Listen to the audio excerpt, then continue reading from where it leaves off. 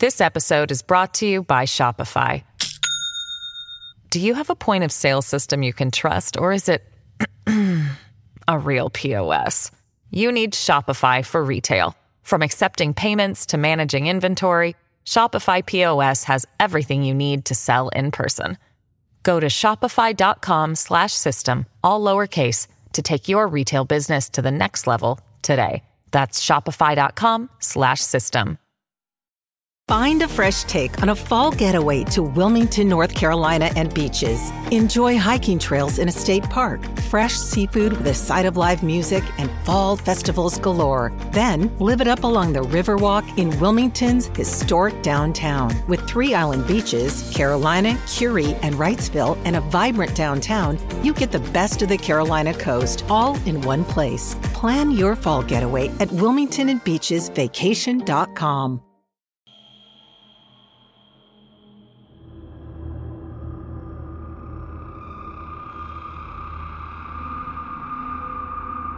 In the very early morning hours of April 1st, 2006, Brian Shaffer entered a bar in Columbus, Ohio.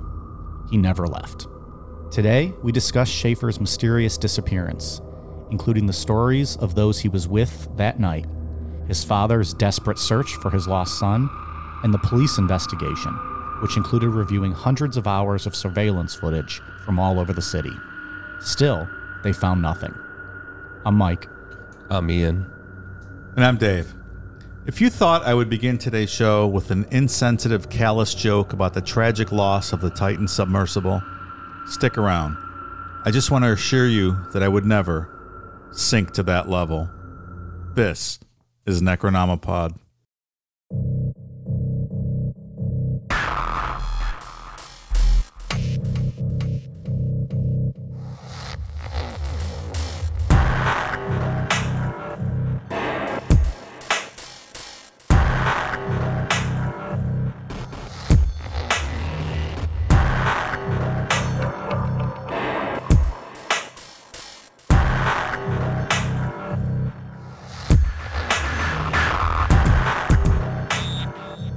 We recorded one show already tonight. We're doing a double duty on a Friday night. Look at us. Hard workers. Impressive. It's very impressive. It's like a bang bang show. Almost. We should be given some kind of award, I think, at this point. Like working this late on a Friday night. What is it? It's 9:30 on a Friday. We're still in the office. Who else is doing that? Nobody. We're fucking out here banging out episodes. People demand it, Mike. The people demand it. And here we are, working at it on a Friday. Could be out at the bar. Could be sleeping. Drinking beer, chasing pussy. Well, Ian will be out at the bar. You can be in bed at 9:30. Tucked in. Have your warm glass of tea before you go to bed. Take out your dentures and get a good 4 or 5 hours. No need to go that far. I have all my teeth. Dave, I will trade you one of these delicious Coors Lights for a peach high noon. I'm going to decline your offer. Been sitting here all night. He hasn't offered me a peach high noon. Been just looking at them. They look so delectable. Did you want one? Well, I didn't want to make a thing of it, so now I don't, but it would have been nice, a while ago. I'm sitting over here stuck drinking somebody's leftover Coors. Doesn't look very appetizing. It's just not a good beer. It's really not. No. I mean, I do okay. Like it. It tastes better than Bud Light does. I've never been a Bud Light fan, but they're so way below Diet Miller's that it's not even close. Bud Light just doesn't taste good. No, it tastes like anything. It's just a scuzzy tasting beer. I would rather drink Natty or something like that over Bud Light. Like if someone was going to hand me a Bud Light or a Natty Light, I would take the Natty Light. Yeah, because Natty Light tastes just like watered down, but it doesn't have a bad taste. Bud Light just always tastes scuzzier to me. It just doesn't taste like anything. That's how I think Natty is, though. That's how Natty seems to me. Whereas Bud Light, I think, does have like I couldn't even recall what a Natty Light tastes like, so I can't even. Yeah, I don't know. Do we have a bottle of water in the room? I can show you. I would take Natty over Busch Light as well. I like Natty over Busch Light, and I like Natty over PBR. I like Natty the best of those three. I don't like PBR at all. I cannot stand that. Tastes like for real PBR. rust water. Let's be clear, we're not wading into any debate here. We don't drink Bud Light, not because we're assholes, but because it doesn't taste very good. No, that's why I'm saying the taste. So we're clear here. I don't. Yeah, we can't. I don't give a shit about any of the PR campaign. I'm not talking about any of that. I think we've said on this show, Bud Light is just not a good beer. Their biggest PR nightmare should be the taste of their fucking beer. Exactly right. Yeah. Like, fix that before we worry about anything else. I tried Busch Light Peach last weekend. Yeah? Don't recommend. I'm not sure why you would do that. I didn't know they're making fruit flavors of Busch. But it didn't even taste like beer. It tasted to me like peach juice. Like, it was straight up peach. I didn't taste like beer with a hint of peach, which probably wouldn't have been on either. Well, is it beer or is it like a malt liquor? No, it's like just Busch Light peach. Like, it's supposed to be like a peach Busch Light. But I didn't get that. So, I don't know. It wasn't... Peach High Noon is the perfect mix of like that peach flavor, but you know you're drinking an alcohol. Yeah. The peach Busch Light, like after one, I was like, I don't have to have any more ever again. I've seen that display at the store, and I'm like, no. But see, I didn't. Were they the ones that did the apple?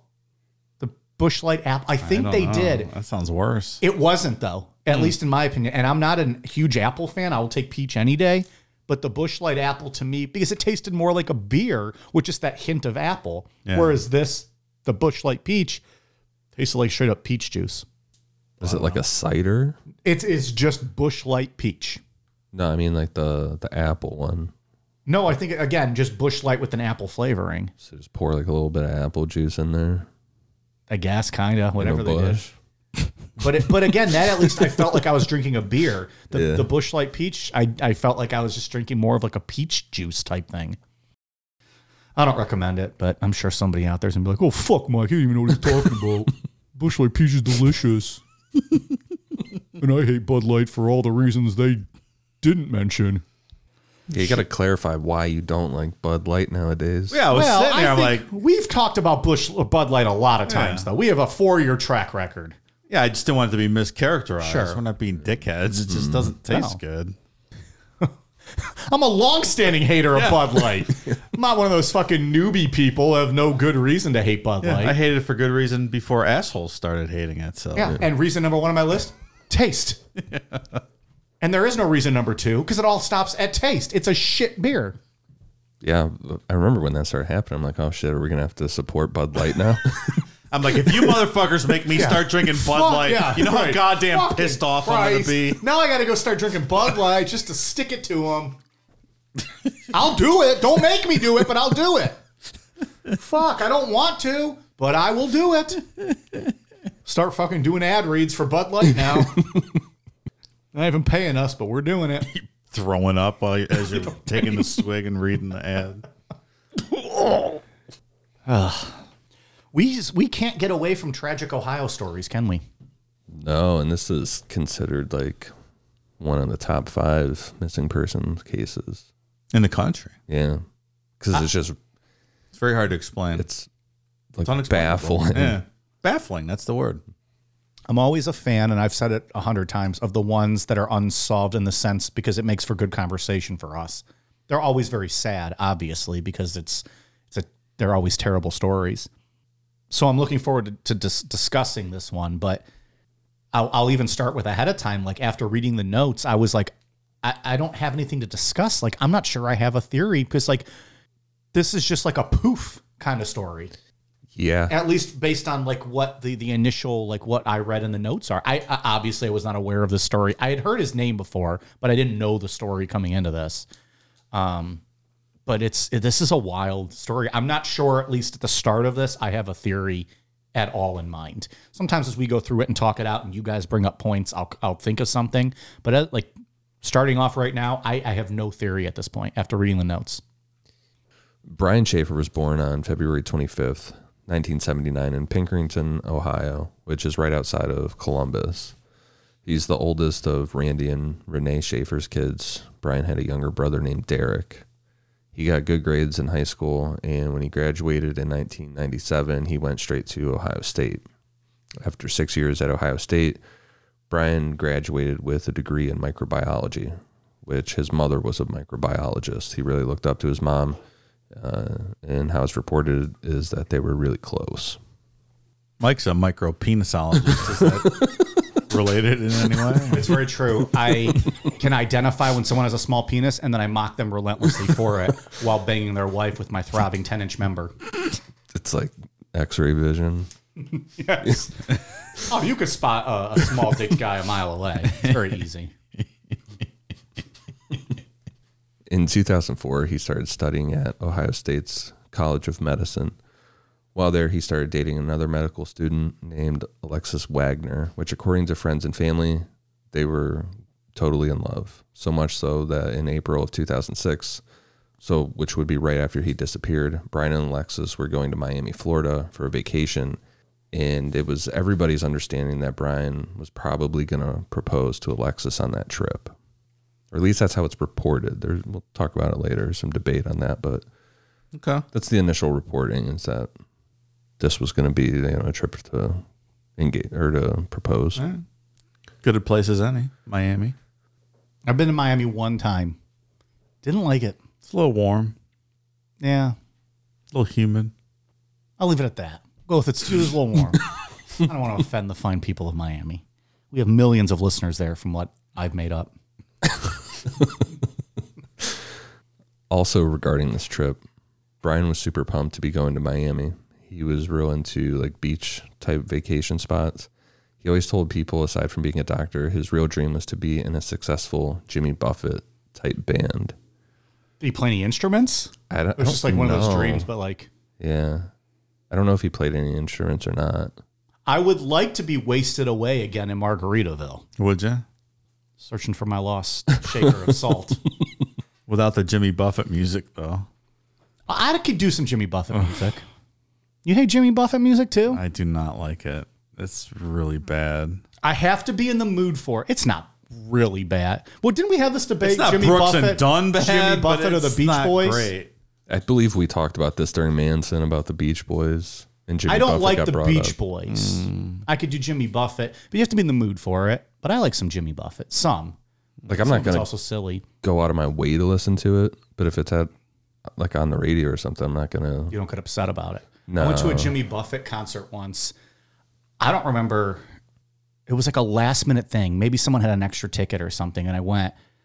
It was just like you were partying with all of your parents and their friends. Sure, Like, just yeah. all these older people just smoking a drug or something. I don't know what they were doing. It was some kind of drugs of some sorts, probably. People like just passing around beers and drinking them. Like, it was a wild time. It was fun. Like, it was a great time. But I think I was the youngest one there by like 30 years. Sounds about right. Yeah. It was a good time though. I can get down with that. You know, in Margaritaville restaurants, they play like Jimmy Buffett concerts. I've asked them to change the channel before. Have you? I've only been to one Jimmy Buffett concert. Oblige me. I will say that I think I like Landshark Lager better than Corona. Landshark's pretty good. Have you had that one? It's like their Probably. version of Corona. I like Modelo the best. Yeah, that's still way better. Yeah. We're Team Modelo, I think, in this. That's one thing we do agree on is yeah. Modelo. Still waiting on that sponsorship. Modelo. Can we get Mrs. Hildebrandt to call them on behalf of us? Probably good. like 15 times a day? Hello, Modelo! This is marketing Mrs. Hildebrandt. Can we get an ad campaign? It's the only way Michael put it in my ass is if he gets to read a Modelo ad. I promise Miss Hildebrandt that I will give it to her if she gets us that Modelo sponsorship. That woman would be relentless. She would do it. Hello, Modelo again. Mrs. Hildebrandt from the PR. From the PR. I'm the VP at the PR. Doesn't even say Necro, just I'm from the PR. No one knows what the call's about or anything. What about that ad? I need anal for my Cobblepot. So in March of 2006, Brian's mother died from a type of bone marrow cancer. It sounded like she passed away pretty soon after she was diagnosed. Like we said, Brian was really close with his mom, but people close to him said that he was handling it well. Like, he was obviously very upset, but no one felt that he would do something drastic or out of grief, like maybe run away and, something like that. On March 31st, 2006, so a few weeks after his mother passed away, classes at Ohio State ended for spring break, and Brian would be going to Miami with Alexis. That evening, Brian went out with his father, Randy, for a steak dinner at Outback Steakhouse to celebrate exams being over. Authentic Australian cuisine. It's like you actually went to Australia. Mm-hmm. Oh, yeah. That bloomin' onion? Yeah. Bloomin' onion. That place is awful. That's the only good thing on their menu, though. The bloomin' onion. Terrible. The bloomin' onion's not bad, though. Oh, onion. The fucking onion ring. Of course, that's good. The sauce is really good. I wouldn't recommend getting a steak there, though. I can't think of the last time I went to an Outback Steakhouse. I've only been there once. Yeah, handful of Not times. good. Yeah, it wasn't great. Maybe. It was one of those things where I got to eat dinner, and I'm like, I'm never coming back here again. Yeah. Why am I here right now? Like if you go to one of those, don't get anything but the steak. Yeah, get a French dip sandwich or get something the like chicken that. or something. Yeah. Some shrimp. Yeah. Right. I do that. Like if I go to Lone Star Steakhouse, they have great chicken tenders. So I'm getting a steak. Look at you getting the chicken tendies. They're good. They're not bad. I like a good chicken tender. So after they were done with dinner, Brian was planning to meet his friend William Clint Florence for some drinks. After Brian disappeared, Randy said that Brian seemed exhausted from his exams and his mother passing away, and Randy didn't love the idea of Brian going out drinking that night. In retrospect, he wished that he had voiced his concern, but at the time he didn't say anything, which I'm assuming is would have resulted in like a dad, I'll be okay kind of thing. I'm going to just go out for a little bit. I had a long month. I think I'm going to go get a little hammered. Yeah. And if you're Randy, of course you're going to do that. You're going to scrutinize every little thing that you've ever said to him.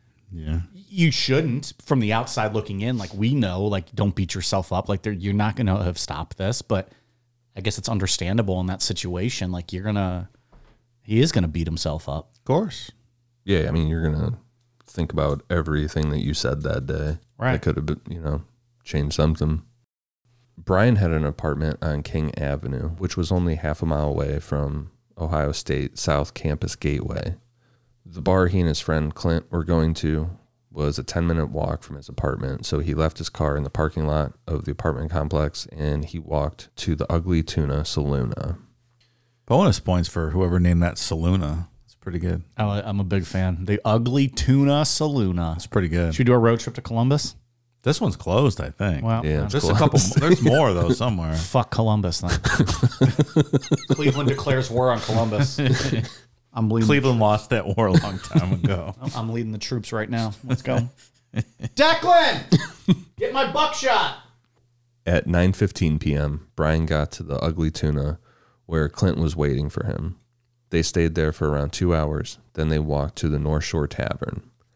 At 11:40 p.m., they walked to Brothers Bar and Grill, where they met up with Clint's friend, Meredith Reed. I believe I've been to that Brothers Bar and Grill. Yeah. The end. Reporting says that Brian wasn't a fan of Meredith. The way it sounds is that he didn't outright hate her or anything like that, but it sounded like maybe oh great, Meredith's coming. That's what people talk about me. Oh, great days coming. I get it. I don't ever say that. Well, but I'm not going to deny whatever. people don't say that. You're not going to name names, though. I would never rat Ian out like that.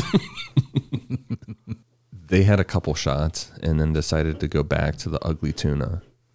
And I think an important thing with this case, too, is to kind of gauge the alcohol consumption going on, because they're kind of doing a bar crawl. They're just kind of, hopping around. Yeah. Clinton said that they started off the night at the Ugly Tuna with 4 or 5 shots, and then it went from there. The other thing with the Ugly Tuna is that it's located inside of a multi-floor building there's restaurants and some shops in there and stuff. So you had to either take an escalator to the Ugly Tuna, or there was also an elevator. There were surveillance cameras everywhere in this area. So at 1:15 a.m., a camera picked up Brian, Clint, and Meredith riding up the escalator to the Ugly Tuna. They looked fine, like they were having a normal conversation. Brian was leaning on the railing of the escalator, with his back up against the wall kind of thing, just looking casual. Mike, at 1:15, shouldn't you be at home eating an ugly tuna at the end of the night? It's happened. I don't love it, but you can't really meet up with the couple and be like, all right, show me your pussy before I agree to anything. You just gotta go in and hope for the best, right? Yeah, I guess. Yeah, you're the expert. You tell them else. That's just how it is. It's part of the game, I guess. I do have in the contract, like there is like a it's called the wash surcharge. If anybody's not clean or unkept, I can charge them extra after the fact. Really? Yes. They have a credit card on file, like when you check into a hotel, like damages and such. Unclean beaver upcharge. Well, we don't call it that because it's not sexist. The guy's dirty too. Maybe he's a stank ass, and I can smell him from the corner of the room, and it's killing my bone, or worse than Evel Knievel. I can charge him for that. All right. Yeah. I try to be nice with that, though. Everyone's got something going on. It's an astonishing business model. It really is. It's really fascinating. Got to be careful. Sometimes you get, those women that do, working outside all day and, get sweaty or hot or something, and you come home and it's like, well, I would prefer you washed. Also husband. But if not, I'm going to charge you for damages. Emotional and psychological damages to me. You made me go down this road, Dave. You made me go down this. You backed me into a corner where I have to come up with something. So now I'm telling you. I'm just asking the questions people are wondering about, pal. I'm not sure anybody was wondering what kind of ugly tunas Mike is eating. Speaking of, I had tuna for dinner tonight. Me too. These little packages of what is it, Star-Kissed tuna, but they're like flavored now. I got like the buffalo tuna. Oh. So put that in a bowl with like some mayo mixed up and then just eat it with crackers. Delicious. That sounds good. They got jalapeno, they got garlic, buffalo, a few different flavors. Really good. Yeah. Mine was in sushi style tuna. Also good too. Well, spicy tuna is one of the best. So this was kind of like that, except it was just buffalo. Yeah, that sounds good. I had a Titanic roll at the sushi place tonight.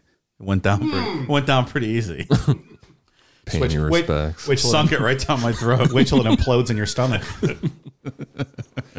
Be hitting that toilet real quick. Once they were inside, they met up with two women that were friends of Clint. They had never met Brian before. That was Amber Ruick and Brighton Zatko.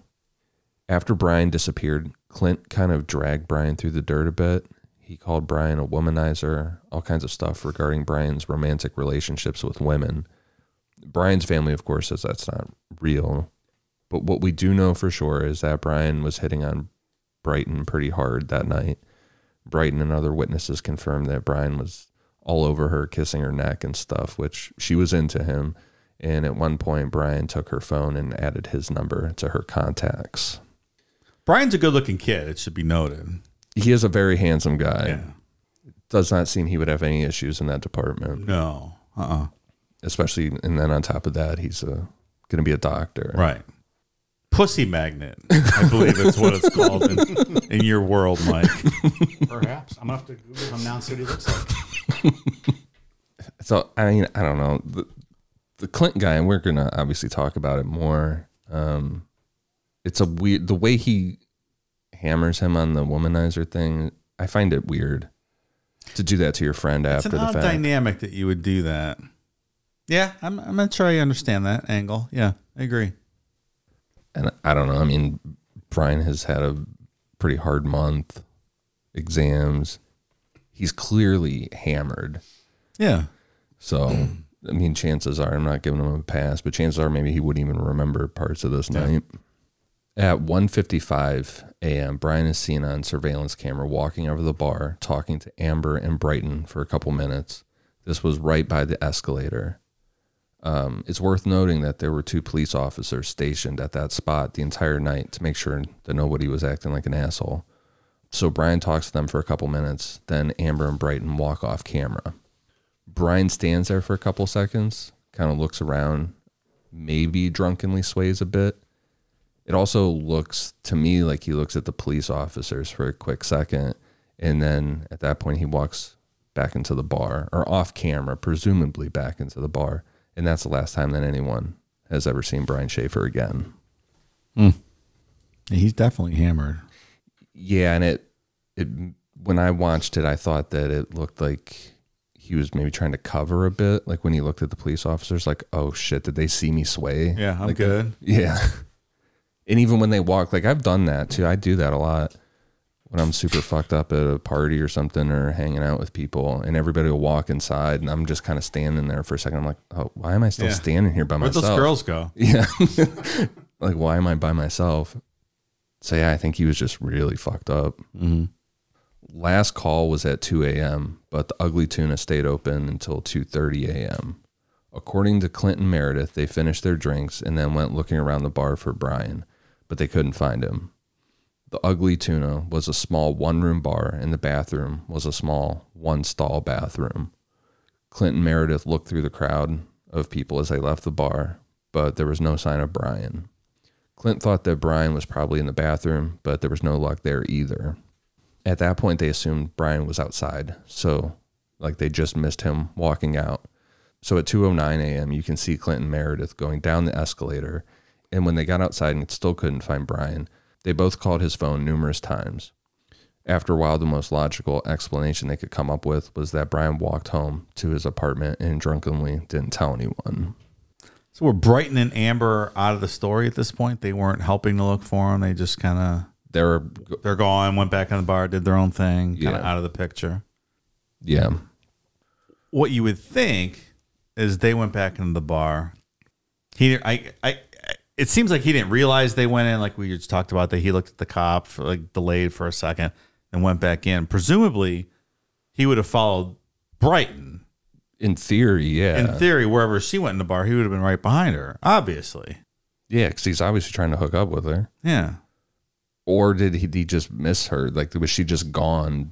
Maybe she didn't. He couldn't find her. Right. If he's that plastered too, like, who knows? Yeah. There was also talk. Maybe 1 minute he's hitting on her. I'm sorry. No, you're good. The next minute he's thinking, what the fuck am I doing? Like, I'm going to get engaged next week. It could just be that mindset Possibly, too. Like, possibly. You know, if he's that hammered, who knows what he's thinking, like minute by minute even. But it seems like that's what's missing here is as soon as he went back into the bar, what was he doing? There was some talk of him wanting to talk to the band that was playing there that night. Mm-hmm. Trying to get them to come a Jimmy Buffett cover band. Yeah, like maybe he wanted to join up with them. You guys should lose this Zeppelin cover band stuff. Play some Jimmy Buffett. Yeah. Fins to the left, fins to the right. Early Saturday afternoon, so April 1st, 2006, Alexis tried to call Brian, but it went straight to voicemail. She assumed that he was sleeping off a hangover. She knew that he was going out with Clint. Alexis typically would have been with Brian, but after classes ended, she went to her parents' house in Toledo, Ohio.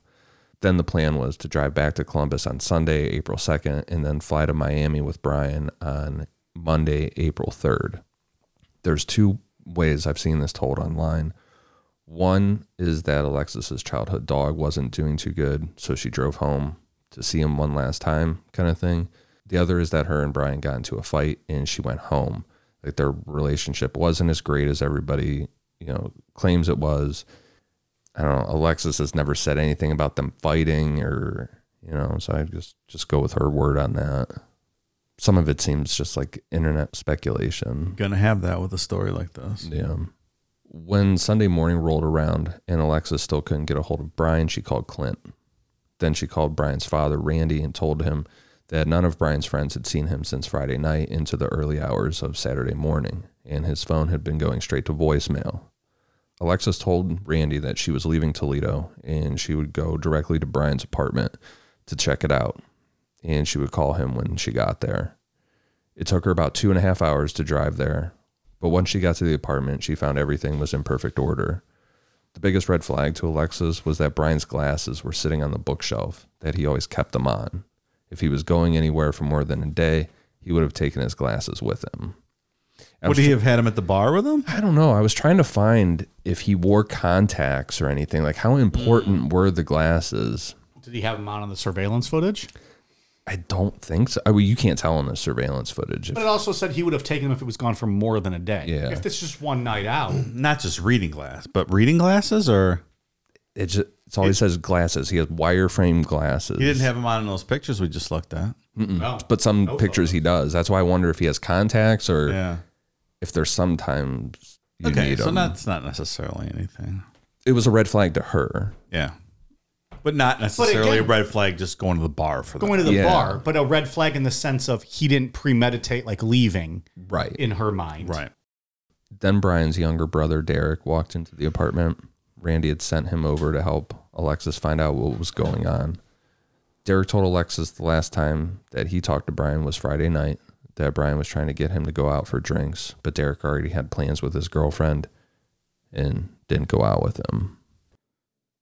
Necronomipod is sponsored by BetterHelp. Take a second to think about how much time you spend on yourself in a given week. Now compare that to the time you spend on others. It's easy, isn't it? To get caught up in what everyone else needs from you. Meanwhile, you're never taking a moment to think about your own needs. Getting that late night call from a distressed friend, taking care of a sick child, or helping coworkers who are slammed with work. Assisting the people around us is important. But when we all spend all of our time giving, it can leave us feeling stretched thin and burned out. Therapy can give you the tools to find more balance in your life so you can keep supporting others without leaving yourself behind. Therapy is all about giving your mental health the self-care it deserves. Because sometimes we don't set aside enough time to focus on improving ourselves, being too busy focusing on improving those around us. BetterHelp connects you with a licensed therapist who can take you on that journey to better balance in your life from wherever you are. So, if you're thinking of starting therapy, give BetterHelp a try. It's entirely online and designed to be convenient, flexible, and suited to your schedule. All you have to do is fill out a brief questionnaire to get matched with a licensed therapist, and you can switch therapists at any time at no additional charge. It's time to find more balance with BetterHelp. Visit betterhelp.com/necro today and get 10% off your first month. Again, that's BetterHelp, HELP.com/necro. Hey, it's Kaylee Cuoco for Priceline. Ready to go to your happy place for a happy price? Well, why didn't you say so? Just download the Priceline app right now and save up to 60% on hotels. So whether it's Cousin Kevin's Kazoo Concert in Kansas City, go Kevin, or Becky's Bachelorette Bash in Bermuda, you never have to miss a trip ever again. So download the Priceline app today. Your savings are waiting. Go to your happy place for a happy price. Go to your happy price, Priceline. Randy's next door neighbor was a police officer. So Randy went over there to tell her about Brian, asked for advice, what should I do? She told Randy to report Brian as missing, but she warned him that because Brian was an adult, they were going to say they needed to wait 48 hours before they would consider him a missing person. So That's less time than for Gosh, right? Wasn't that 72 hours? That's right. So Randy reported Brian as missing, and the police said just wait 48 hours, like his neighbor told him. But Randy decided, he wasn't going to wait around. Randy, his police officer neighbor, Alexis, and Derek started searching on their own Sunday night. They went to the Ugly Tuna, checked in all the dumpsters that they could find in the area, and called places like hospitals, jails. No luck. The only thing police could go off of was the surveillance footage from the cameras around the Ugly Tuna. Which, interesting detail, Columbus has the most surveillance cameras of anywhere in Ohio. They have more than Cleveland, Dayton, and Cincinnati combined. Well, in all fairness, Dayton can't afford cameras. And Cincinnati's really Kentucky, so it's us versus Columbus. Police went through hundreds of hours of tape, and all they found was what we already talked about. But there's enough out there that they were able to kind of watch him walk. They caught him on the courtyard walking through back to the Ugly Tuna. Like, there's a good trail of where he was that night. Yeah. Police were able to account for everyone coming in and out of the Ugly Tuna and other establishments in that building. They would watch people come in, go, except for Brian. There isn't another sighting of him besides him walking off of camera towards the entrance of the Ugly Tuna at 1:55 a.m., which is so mind-boggling that he walked off of camera at 1:55, and then Clinton Meredith were seen going down the escalator at 2:09 a.m. 14 minutes. 14 minutes, he walked into this one-room bar and he's just gone. He's just disappeared like the bar swallowed him whole. It's not a big place. And after the surveillance footage, nobody that they spoke to remembers seeing him come back into the bar at that time. No, they taught, yeah. Not that he didn't, right? Because if you're a stranger, you wouldn't think anything of it. But nobody remembers specifically seeing him. Right, no. Which is so strange because just based on the activity that we talked about a few minutes ago, he's making a beeline for this Brighton girl, right? You would think. You would think. That would be the safe assumption to make. Unless, like, you know, he had a pee, so he's making a beeline then for the bathroom. Yeah, I suppose. There's also... Or if he was cut off by somebody who maybe did something to him. There's some rumors about him and Clint fighting, an argument between those two. But wouldn't... During this 14-minute time frame. Wouldn't somebody have seen or heard that? Like an argument between people in a bar, you're going to see or notice. It might... I don't know if it was a like knockdown, drag out type argument where other people would notice besides... Well, who was the other girl with Clint? Meredith. And she had said nothing of that? So they're claiming they didn't see him between the time he walked back into the bar and the time they left. Right. And I'm just thinking if we're going to assume that Clint was a suspect, though, what did Meredith see? Did she see anything? She says no. Nobody saw him again. Nobody saw him. They were finishing their drinks. And I'm like, oh, we should probably find him. Last call. Yeah. Couldn't find him. Yeah. I mean, at this point, even too, and we'll get into it more, I'm sure. I don't even, in my mind, Clint is not a suspect. It's just we're looking for anything we can grab onto. And so he's the easiest to pinpoint, in my opinion. It always goes to the person that is the last one to be seen with somebody, you know? Right. Like, imagine if we were at the bar and then one of us disappeared and then all of a sudden the other two are now suspects. Like, It's just not like... Like, if I didn't show up at home tonight, the police would talk to you guys and be like, okay, so what did you do with your business partner? Yeah. Well, we'd be like, well, check backyards because he probably fell in mud. Do you see has anyone left any sponges out?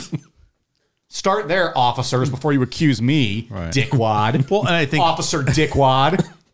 Clint's going to get a bad rap here, I think, because of what we're going to talk about here. And that's what I'm saying. In a few minutes. But I mean, part even of at it. this point, even the fact that he came out and spoke about, he was a womanizer, we're looking for anything. That's not a clue that he did anything to his friend, in my opinion. We're just looking for anything to pinpoint somebody. And I'm not saying us, I'm saying in general. So I still, even hearing that, I'm like, I don't buy that Clint had anything to do with this. I don't know why he would have said that stuff, but I really don't see a connection between him saying that and him trying to cover anything up, in my opinion. Aside from the front door to the Ugly Tuna, there was only one other exit, which was kind of like a fire escape that led out to a construction site. But there was no evidence that Brian had gone out that way. There's not a surveillance camera on that door specifically, but there are surveillance cameras on other establishments that could see that. Could see that door. So basically, if Brian walked out that door, he would have been caught on one of those other cameras. Right. They took cadaver dogs to the Ugly Tuna and the construction site. They didn't hit on anything. There's no way that Brian could have been put into the walls of the building, something like that, because there were a lot of people saying that. Yeah, but they're concrete walls, so that's not possible. There was a guy in an orange sweater that was seen on camera, on the surveillance camera, going in and out of the bar over and over, like 6 or 7 times throughout the night, up the escalator, into the Ugly Tuna, back down, even to the point where when Meredith and Clint walk out and they're going down the escalator at 2:09 a.m., the guy in the orange sweater was behind them. So police are like, we need to talk to this orange sweater guy. Look here, orange sweater guy. First off, why are you wearing an orange sweater?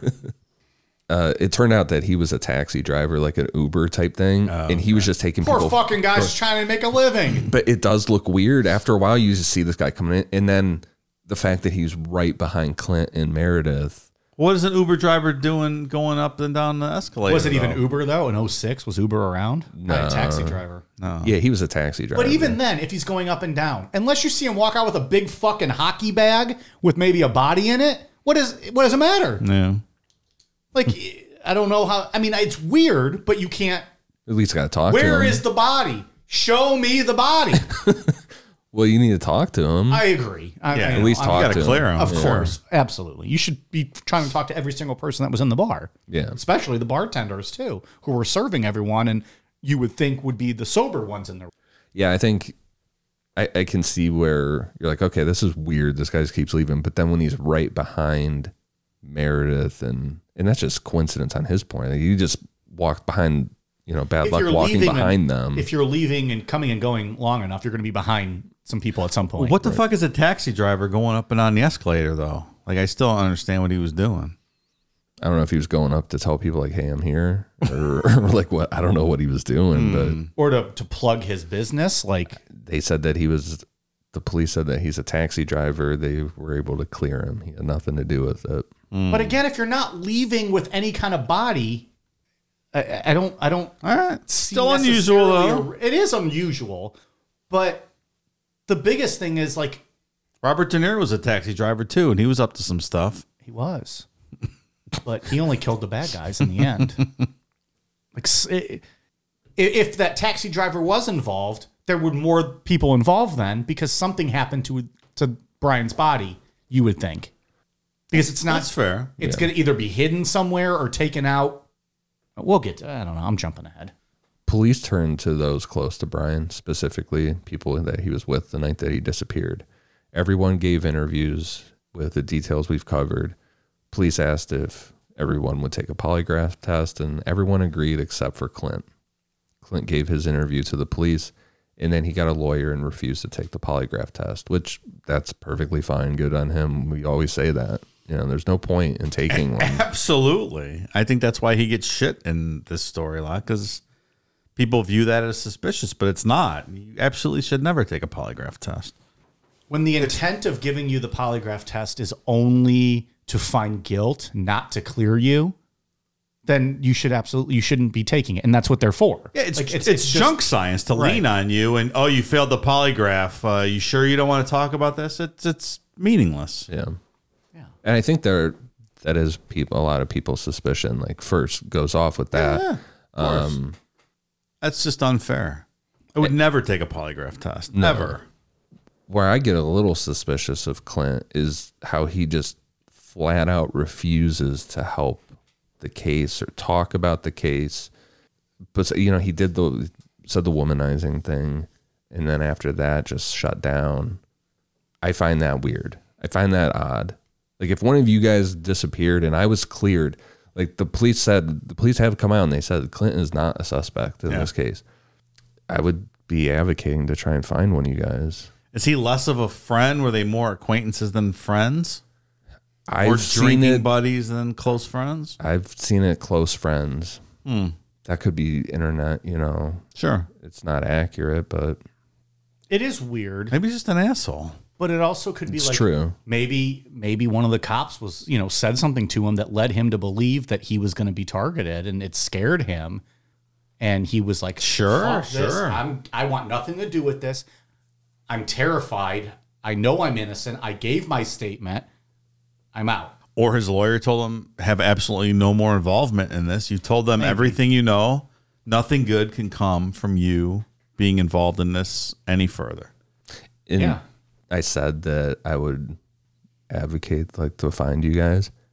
Yeah, if a lawyer really sternly told me to shut up and do not talk about this again, or you're gonna. The cops are looking at you. You're not doing yourself any favors by involving yourself in this anymore. Don't say another word. Wow, thanks, guys. You're real go down with the shift type fans, aren't you? Good to know. Okay. His lawyer's like, look. Coked up taxi driver in the orange sweater got off. They're now looking at you. Shut the fuck up. This guy's running a decathlon over here up and down the steps, but they still think it's you. Look, that's what my lawyer tells me to shut up, then I'm shutting up. Yeah. Yeah. Again, I don't know. You're going to look for anything and any reason to try to find somebody. It is weird. I agree with what you were saying, Ian. Like, if they're close friends, you would think he'd want to do everything he can. It's not a smoking gun by any means. No. It's not anything like that. It doesn't make him look good, though, too, when Meredith took the polygraph test. She agreed to things. She didn't just like shut down and refuse to speak about this at all. I think that adds to it a bit. Like, well, if she's willing to, why aren't you? The police probably weren't pressing Meredith or saying things like, you sure you didn't? Whatever they say to people. They weren't pressing Meredith like that. They weren't assuming or suspecting her of killing him or being involved in whatever happened. And she was with Clint all night.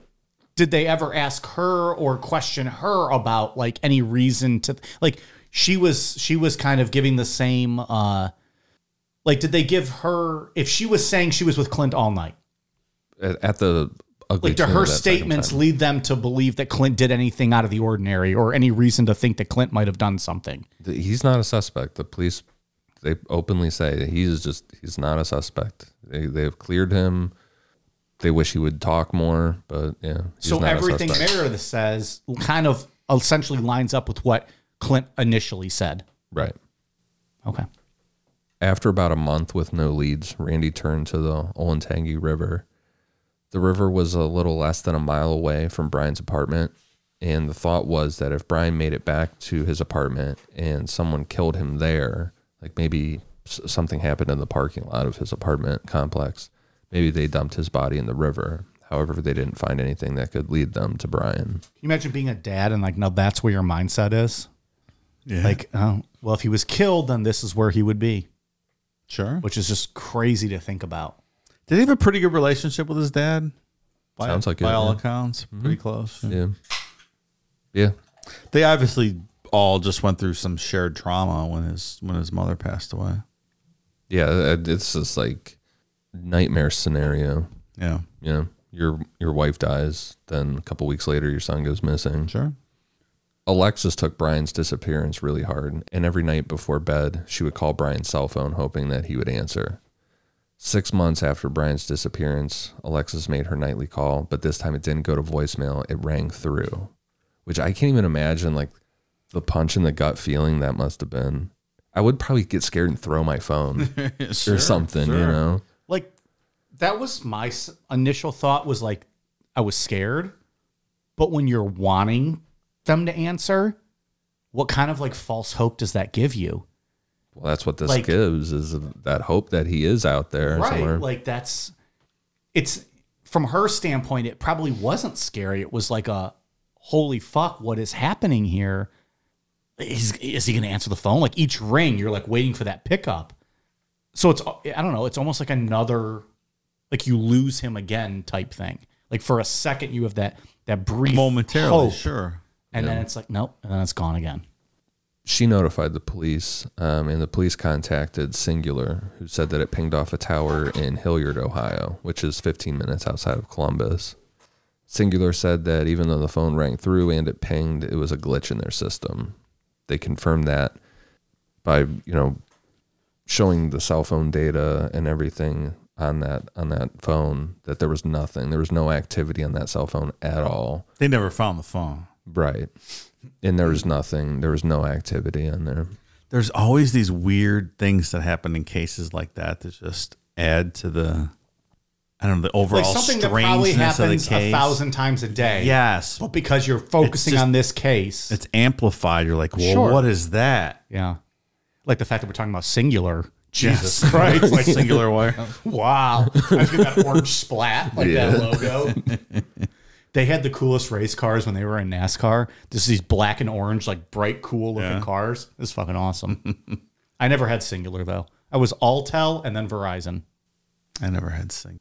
No, I didn't either. Didn't Verizon bought Alltel, right? I believe they did. I don't know. That's the only two companies I've ever had. I had T-Mobile going way back. And then Verizon now? Yeah, it's the worst. Doesn't work anywhere. Aren't they all the shits though? Like it's terrible. What do you have? Verizon. Yeah. Fuckers. It's terrible. Fuck you, Verizon. I'm not getting a Verizon sponsorship tonight. But there's a lot of these stories we talk where there's just this odd, and I just hate even the word coincidence. But there's odd coincidences. You don't believe in coincidences, though, Dave. That's what I'm saying, man. it just adds to the oddness of these stories. Yeah. Or like but you have to think it's not a coincidence because that does happen all the time, probably with phones. It must. Like when I call you and it goes right to voicemail by like some kind of just little incident or whatever. Yeah. Or like it'll ring and ring and ring, and then you'll say, no, I never got a call. It just happens sometimes. Yeah. But not even related just to cell phones, just odd coincidences in these stories that just seem to exacerbate the I don't know, the story, like the weirdness to the story. Like the Chris Benoit, I don't know why this comes to mind, but the Chris Benoit story where like the Wikipedia post or whatever it was. I was going to get to that like, later that's on this one. fucking weird. Yeah. The Chris When Benoit stuff like that one. happens. Go listen in the archives. First of all, pause right now and go listen. Shame on you for not listening. If you did listen, then congratulations. You probably remember that when he didn't show up to a pay-per-view that Sunday night, somebody updated his Wikipedia page to say he had passed away. Yeah. And I believe they even mentioned his wife and kid passed away or were sick. It was pretty specific. It didn't say murder or anything like that. No. Just that they had passed away. And then it came out. It's murder. No. You know who does mention murder? Ja Rule. Mr. Rule. It was not murder that they listed. He disagrees. And then it didn't come out to the next day that Benoit, nobody knew they were even dead, let alone the murder that happened. But it was posted on, and that Wikipedia post was in Stamford, Connecticut, Right. which is the headquarters of WWE. Like stuff like that doesn't happen. That's very odd. They said it But it was was- a kid in his basement It fucking was around. cleared, yeah, and the kid admitted to it, which is just weird. Yeah. Or did they find some kid to admit it and they paid him? Patsy. Or But what's the point, No, I though? know. Like, if we're on that route, like, what is the point of WWE even doing that? What are the mathematical possibilities that would happen at that exact time? I agree. Like It's that's really weird. crazy. Yeah. Yeah. And this gives you the thought too, with Singular being an older cell phone company and they're not around anymore. Is Singular wrong? Like, are they wrong in their data? Yeah, who knows? But in 06, they were big name. Like they were not like a small time company, you know? Right. Yeah. So you would imagine that their shit was legit. But you could think like, I don't know. I don't think anyone's word for anything anymore. But you so could what do think you that- mean? Like you think they were Singular was hiding something? Maybe. Not hiding it. I just think there's a lot of incompetence in every facet of our lives. Oh, well, I'm not arguing. I'm not sure that I just but- take people's word for it. Like, oh, yeah, it happens. It's just a ping. it's a glitch in our system. It's a glitch. Because if someone can't explain something, they're like, oh, it's a glitch. They don't want to answer subpoenas. They don't want to, whatever. Oh, a glitch. But- we saw that the other day. Yeah, it happens all the time. I don't know. But is that also just us again looking for anything when you're scrutinizing this? To be like, oh, maybe they're lying. Like that one time she called, whoever killed Brian, or if Brian ran away, had the cell phone on and she snuck through. I don't know. Or are we just like, because we're looking for any single thing in this that we're like, oh, that might be the thing. That's fair. Or he still had that phone on him and that he accidentally had it on for a second. Because there's a lot of people that think that he just ran away and started another life, which we'll get into. But if you were doing that, why would you just like throw the phone in the fucking ocean? Like at that point, why even have that phone still on you? He's fucked up. Not an expert in, Maybe it's But this that, was 6 months later. maybe it's that last hope of like, just in case I want to go back, I turn this thing on. Who knows, huh? Yeah. Or someone could have killed him and that phone could have been in a pawn shop, right? Like, who knows? Yeah, the ping was in Hilliard, which is 15 minutes outside of Columbus. It's not far away from the suburb that he grew up in. Because again, if he ran off, he had to get out of that bar. Yeah. The only legal process that ever happened in this case was that Clint was subpoenaed to testify in front of a grand jury, recount the night for them. Clint's lawyer, Neil Rosenberg, shut that down. Somehow, I'm not sure how he did that, but the grand jury just never happened. This is a fucking hell of an attorney, by the way. Can we get his name just in case? What are you paneling a grand jury for? For what purpose? There's no. know. Well, especially if this guy wasn't on the, if police were telling him he's not on the hook, then why is he being called in front of a grand jury? Like, what's the point of the grand jury? To there's nothing to. So there was a kind of an extended interview with the police about this. Like they talked to, I can't remember what news organization they talked to, and they said that he was not a suspect, but they did say that they put together a grand jury and his lawyer spoke with the prosecutors and stuff, and it just never happened. But that was scheduled to take place. But Clint's lawyer put a stop to it. To have a grand jury, though, wouldn't the prosecution then have to have had evidence of something? Yeah, that's their what I mean. Evidence? What's the grand jury for? Even if we're not including Clint in any of that, what evidence did they have to get a grand jury? What was the point of it? There's right. no suspect. What are There's you no body. Exactly. There's no nothing. You clearly, if you're the prosecution, you have a motive, an end game. I think Clint's absolutely right not to testify in front of the grand jury. Then. Which makes me think maybe he was more targeted than people, the police let on or the authorities let on. And that's why he was like, fuck this, I'm out of it. Which, in my opinion, would be my reaction if I was innocent. I'd be like, the less you say, the better. Get the fuck away from this because they're looking at you as a possible suspect. Yeah, if your attorney gets the feeling that they're trying to railroad you and they have ulterior motives and they're kind of looking at you for this, then of course. Anything more you say, they're going to try to twist against you. Yeah, I agree. Randy was taking Brian's disappearance really hard as well. I saw a lot of news articles that called him, they used the word relentless a lot with him trying to find Brian, which that included him being taken advantage of by people. That happens so much in these stories. Yeah, it does. A psychic told Randy that Brian was in water near a concrete bridge post. So Randy went out and bought the equipment he needed to stay weeks out on water looking for Brian. At one point, he fell into the river and almost drowned, all because some asshole psychic told him that, Brian was in water and they wanted to make a name for themselves. As long as there's people like Dave keeping psychics in business, this is going to happen. I like to punch all psychics in their fucking face. This bullshit. I don't like psychiatrists either, Dave. They're always telling me I'm wrong. This wasn't the only occurrence of psychics or people reporting hoax tips. Randy followed up on all of them until he died on September 14th, 2008. And there's some really specific hoaxes. Like people put tips into the police, into him specifically, like really graphic things. Like he got into a fight with these guys, they killed him, shot him in his head, and it just turns out to be a hoax. But these people are very specific with it, and because that's what could have happened. Yeah, man, I just don't know. I don't understand the mindset around making up something like that to a grieving person. People are assholes. That's just They just want trying to make money. That's a crazy level of being an asshole. It is. It really is. Some people are just cruel. Yeah. So, yeah, Randy died on September 14th, 2008. That day, there was a severe storm blowing through Ohio. Randy went out to his shed to get some stuff to prepare for the storm. And as he was walking back to his house, a neighbor's tree fell down on top of Randy, killing him instantly. That's fucked up.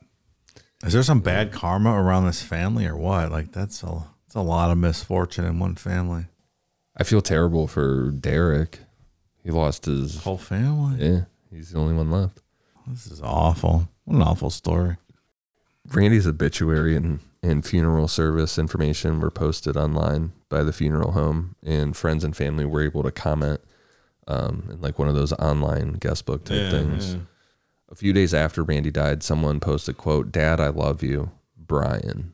And their location was tagged as the U.S. Virgin Islands, which that theory had been brought up because he was into the whole Jimmy Buffett thing. Like that was a shoot. Like he was really fucking into tropical vacations and stuff.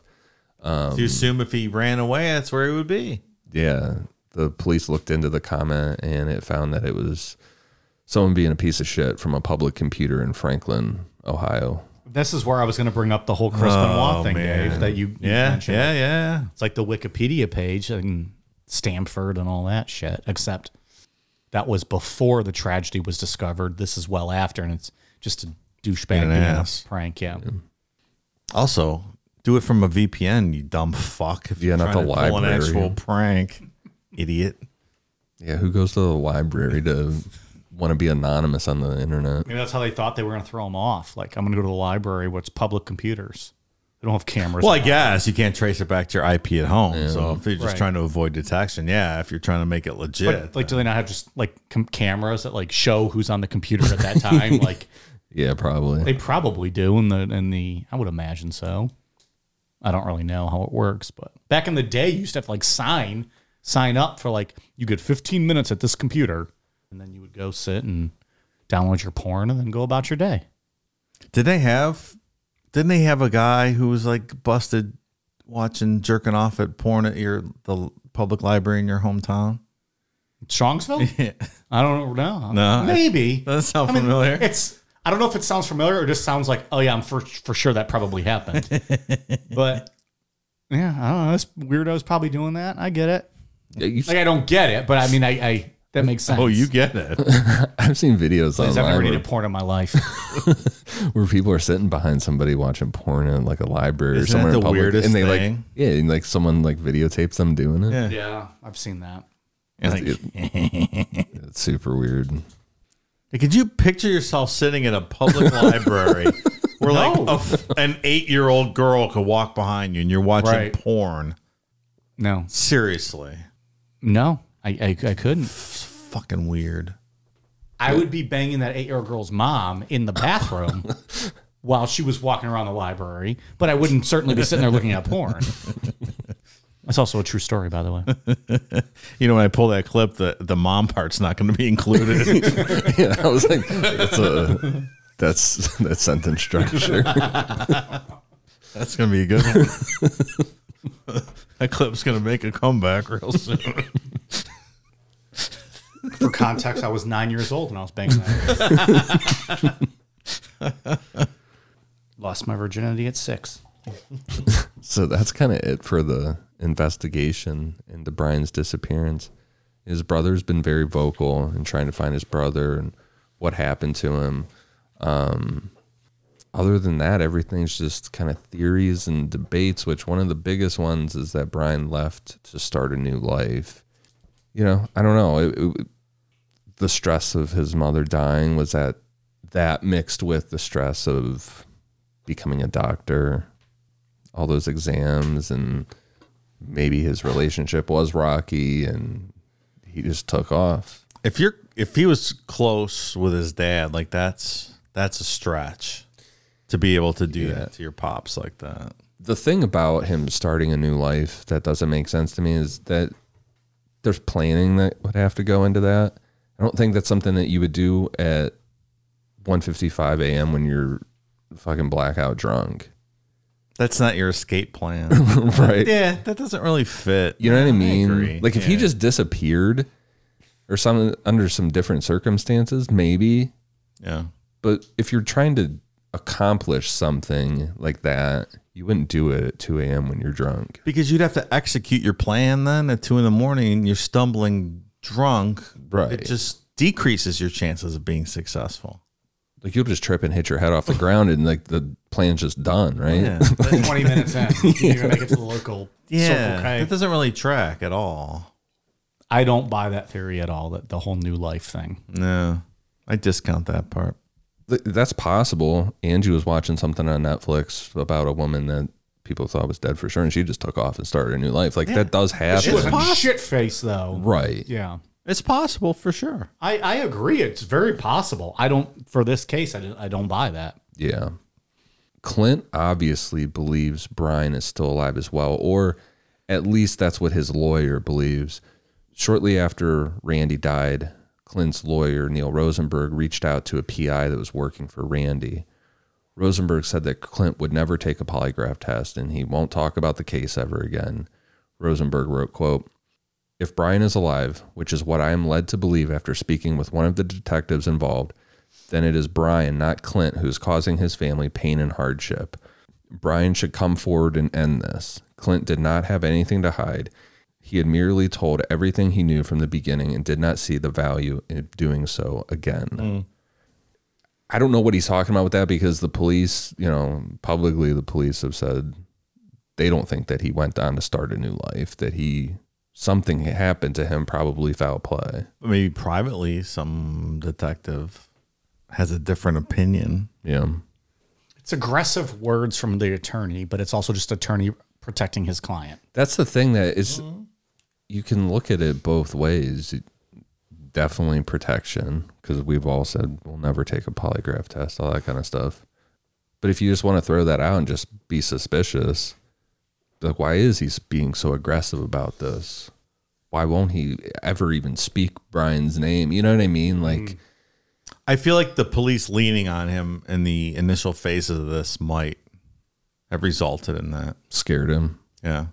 That's what I keep going. And it'd be back the to. same for me if you're trying to be helpful, tell them what happened when you were out drinking with your pal the other night, and they start laying it on you. You're the last one to see him. You know something. I'm like, I'm done then. I'm not talking to you anymore. I completely understand that. I keep going back to, I think some of the police led Clint to believe he was a suspect more than the police let on publicly.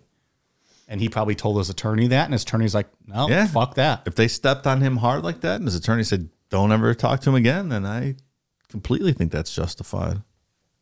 I don't see a plausible theory for Clint physically harming Brian and doing something like murdering him or anything like that. I don't know how he would accomplish that. What's the scenario where that took place? Like, I keep going back to the bar. There is no evidence of anything. Yeah. Somebody would have seen a murder happen. Somebody would have seen someone fall to the ground if they were drugged. Somebody would have seen something. So Brian's brother, Derek, and Alexis, they both feel that Clint is withholding something. They're not saying that he killed Brian or hurt him. They just feel that he knows more than he's letting on. I don't know. Clint could also maybe I could buy that. Maybe. I mean that's what they feel.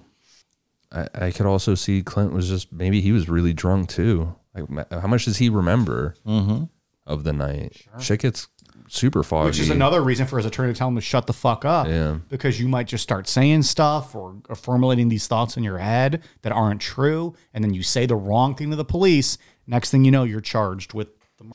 I mean, you can presume that he drank about as much as Brian that night, right? They were the same places all night long. Yeah. Maybe he doesn't physically manifest that drunkenness the same, but yeah, he might have been just as hammered for sure.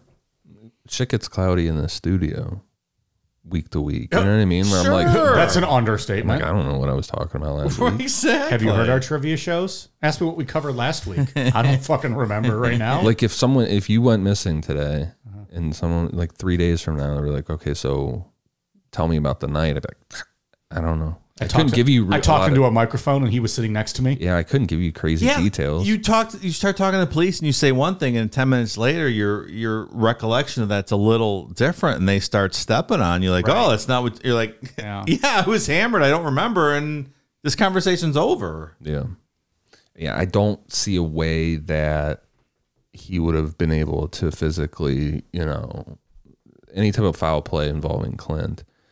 If maybe Clint was in on this plan to go start a new life, like he knew about Brian's plan. He's just covering for him. Yeah, but I mean, I don't see you pulling that off at 2:00 in the morning when you're wasted. Yeah, it doesn't really make much sense. And there's no motive. There's no any reasoning really for this. If you believe they were in an argument, and then the fact that he came out and said that he was a womanizer and how he treated all girls like shit. Like, did Clint get mad that he was hitting on that Brighton girl so hard? But unless he killed them in the bathroom, then bartenders would have seen it. Like, right. Yeah, I know. It's not a huge place with... I keep going back to the point of the surveillance footage. If he is dead, somebody hacked his body up and put it in trash bags that were taken out in surveillance to the point where nobody suspected anything, right? That is the only way he would have been murdered in this bar. Yeah, see, I think he probably walked out of this bar and someone didn't. Like, I don't buy that this surveillance stuff covered every second of every angle of every door. I just don't think that Like from what I've looked at, people have said that there were other doors, there's other angles that wouldn't have been caught on surveillance tape. So there is other doors, because I'm not sure that the statement that we saw every bit of tape at every door, I'm not sure that that's 100% accurate. I feel like the only plausible scenario here is that he just stumbled out of here at some point and it wasn't on surveillance camera. And then whatever happened to him after he left this place. But if there's only 2 doors out, so you're saying there's just a lapse in surveillance footage. Somewhere, yeah. Like I think one of these cameras was a panning surveillance camera, left to right. For the ugly tuna. Yeah. Yeah. But what about the other ones what about the other surveillance cameras from other establishments that were on those doors? I don't know. Were surveillance 20 years ago with these cameras? I don't know. I think it's possible that maybe he got out of the bar somehow. He's not still in the bar. His body got out of the bar. Sure, of course. Right. He's not in the bottom of the ice machine, just frozen down there as they're scooping ice to make cocktails after this. So I think he probably just walked out and the camera didn't catch it. I don't know. That's the most likely explanation, in my opinion. But the police were so certain that they tracked down every, watched so much time that they were like, I saw this person leave, this person come in, and just go through all the surrounding businesses too.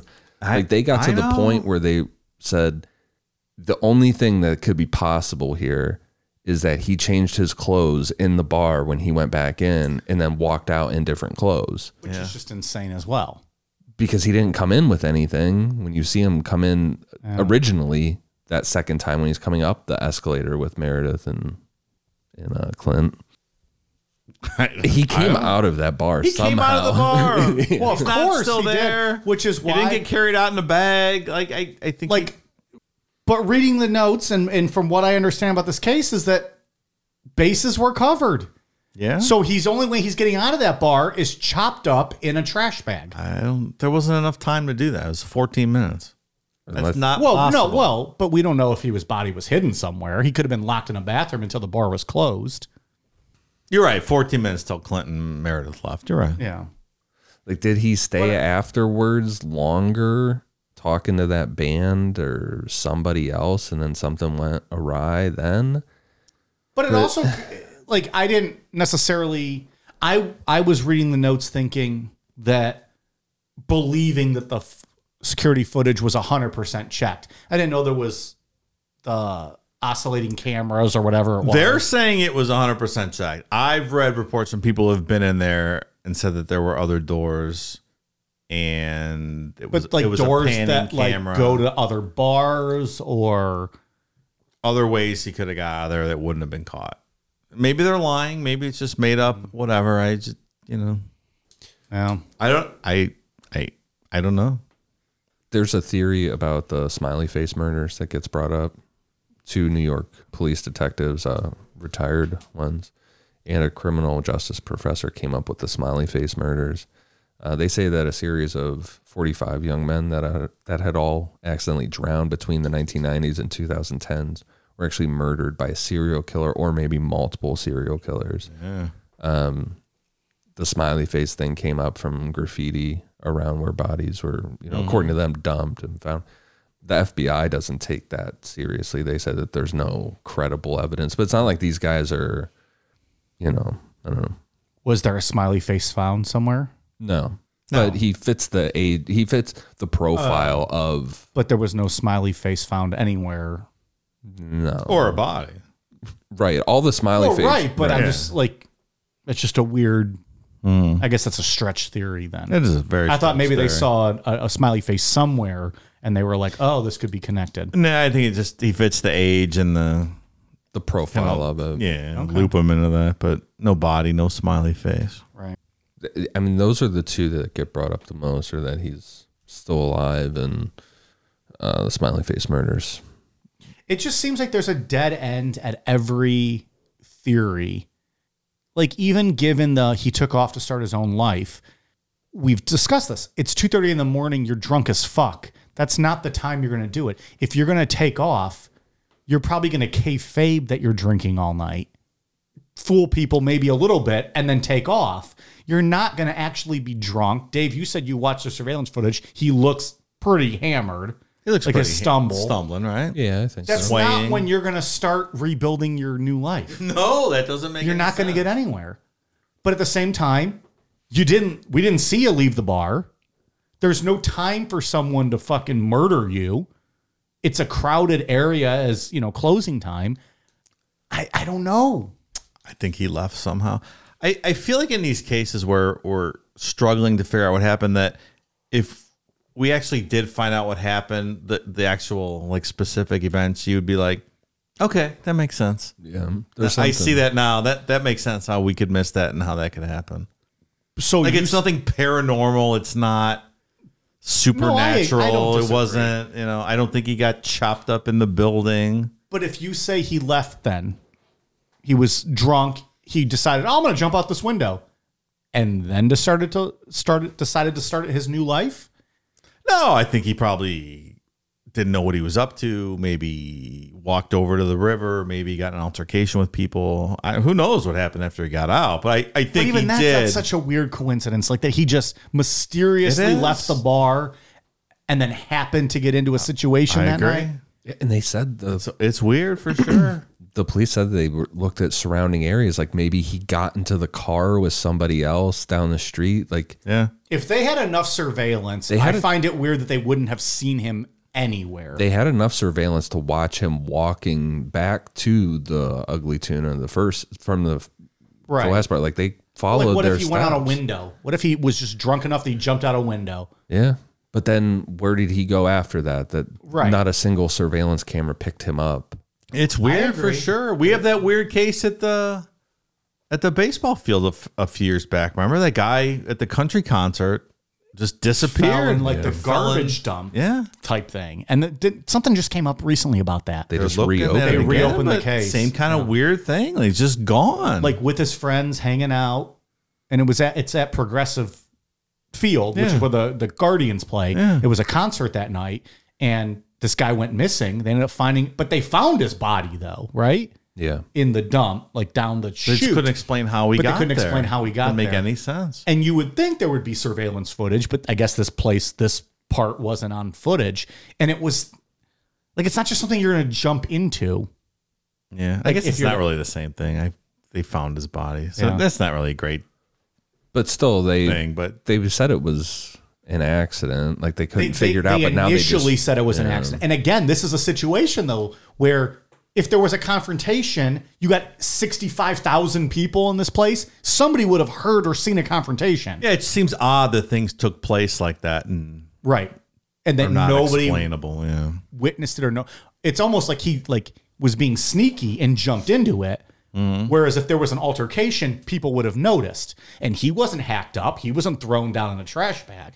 But we've all been drunk at the baseball game. No one's ever said, hey, I'm going to dive in the garbage chute. Like, it doesn't make any sense. Well, We go to Cleveland sports games. It is a garbage chute, right? Like, come on. They reopened it as like investigating foul play. Okay, that makes sense. It's not it's not considered an accident anymore. Do we know where that chute is? We've been there a few times since. I'd like to go see that next time we go. I'm not sure, yeah. We've all been there since. Yeah. Lots of times. I'd like to go see that. We'll get a picture in front of it. Opening an investigatory. That'll be our post. The latest update on Brian's case, or the most recent thing that's happened in 2019, a picture of an American homeless man in Tijuana, Mexico, started going around online because it looked like Brian, or it could have been him, because the FBI has put out like the age progression photos and stuff. Columbus police reached out to the FBI to see if they could look into it. They ran a facial recognition software on the picture and determined that it wasn't Brian. So the tip line's still available for him at 1-877-645-8477. They have his official description from that night. Brian Shaffer has been missing since April 1st, 2006. At the time of his disappearance, he was 27 years old, 6'2", and weighed around 170 pounds, with brown hair and hazel eyes.